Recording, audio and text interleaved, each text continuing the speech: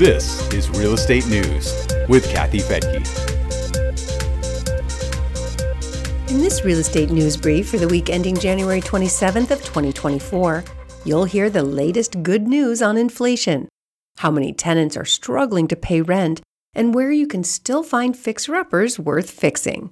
I'm Kathy Fettke, and this is Real Estate News for Investors. We begin with economic news from this past week, and among the headlines is the December reading on the Personal Consumption Expenditure Index, or PCE.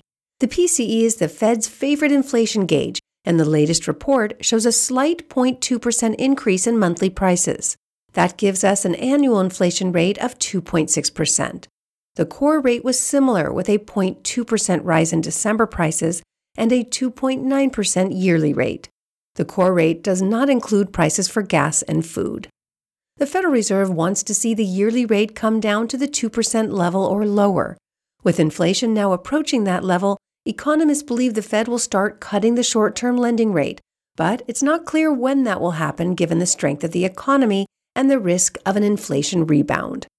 The government released a report on the Q4 GDP, and it shows a surprisingly robust 3.3% GDP.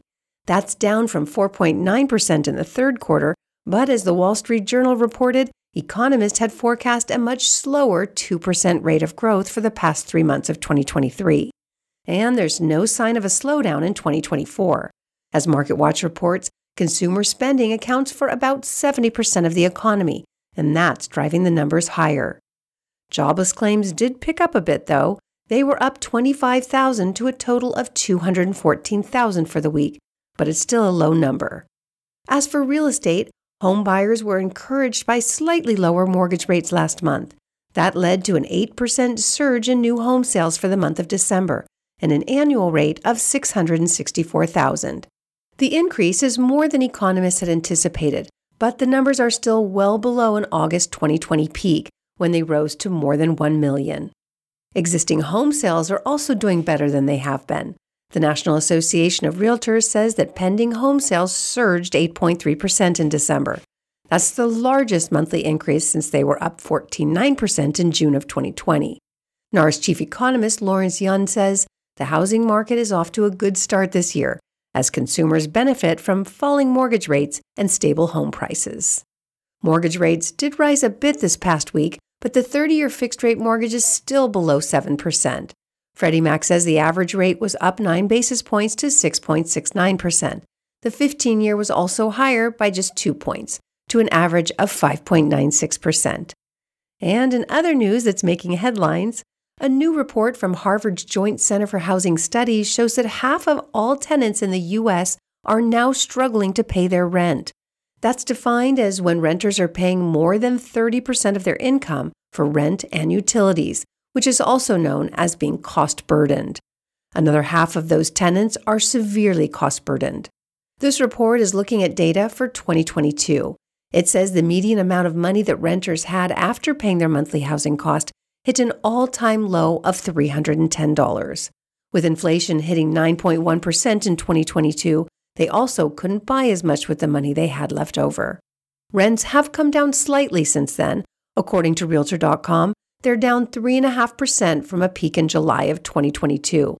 But the pressure on renters will continue as rents rise faster than wages. On a side note, that's why I'm so happy to be doing a single-family rental fund where we're able to buy older homes, fix them up, and offer somewhat affordable housing to the fast-growing market of North Texas. You can find out more about that at growdevelopments.com. And it's full speed ahead on office-to-apartment conversions. Office-to-apartment conversions are multiplying in major cities. A Rent Cafe report shows that over the last 4 years, they've quadrupled from 12,000 to more than 55,000 being converted this year. Demand for housing, along with less demand for office space and expiring leases, are driving this surge in conversions.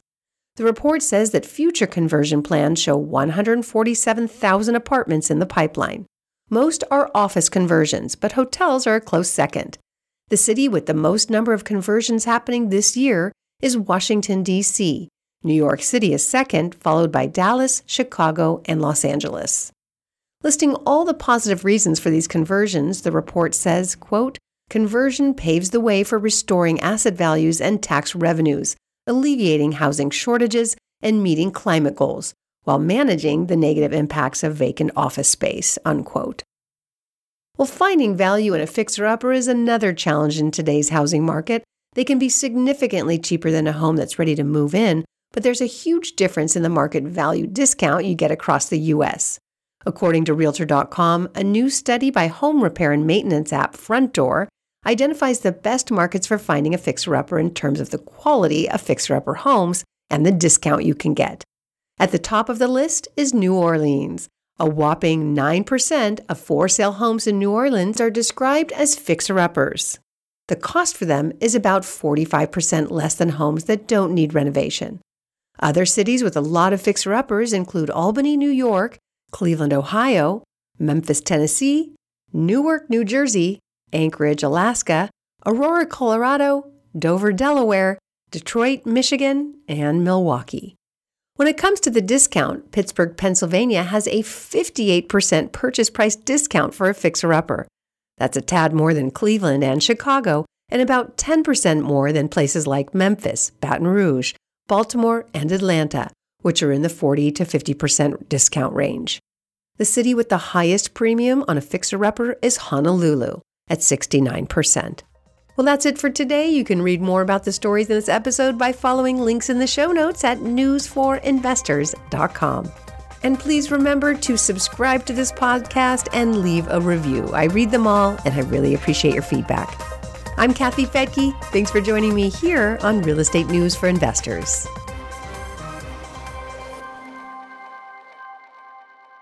The views and opinions expressed in this podcast are provided for informational purposes only and should not be construed as an offer to buy or sell any securities or to make or consider any investment or course of action. For more information, go to newsforinvestors.com.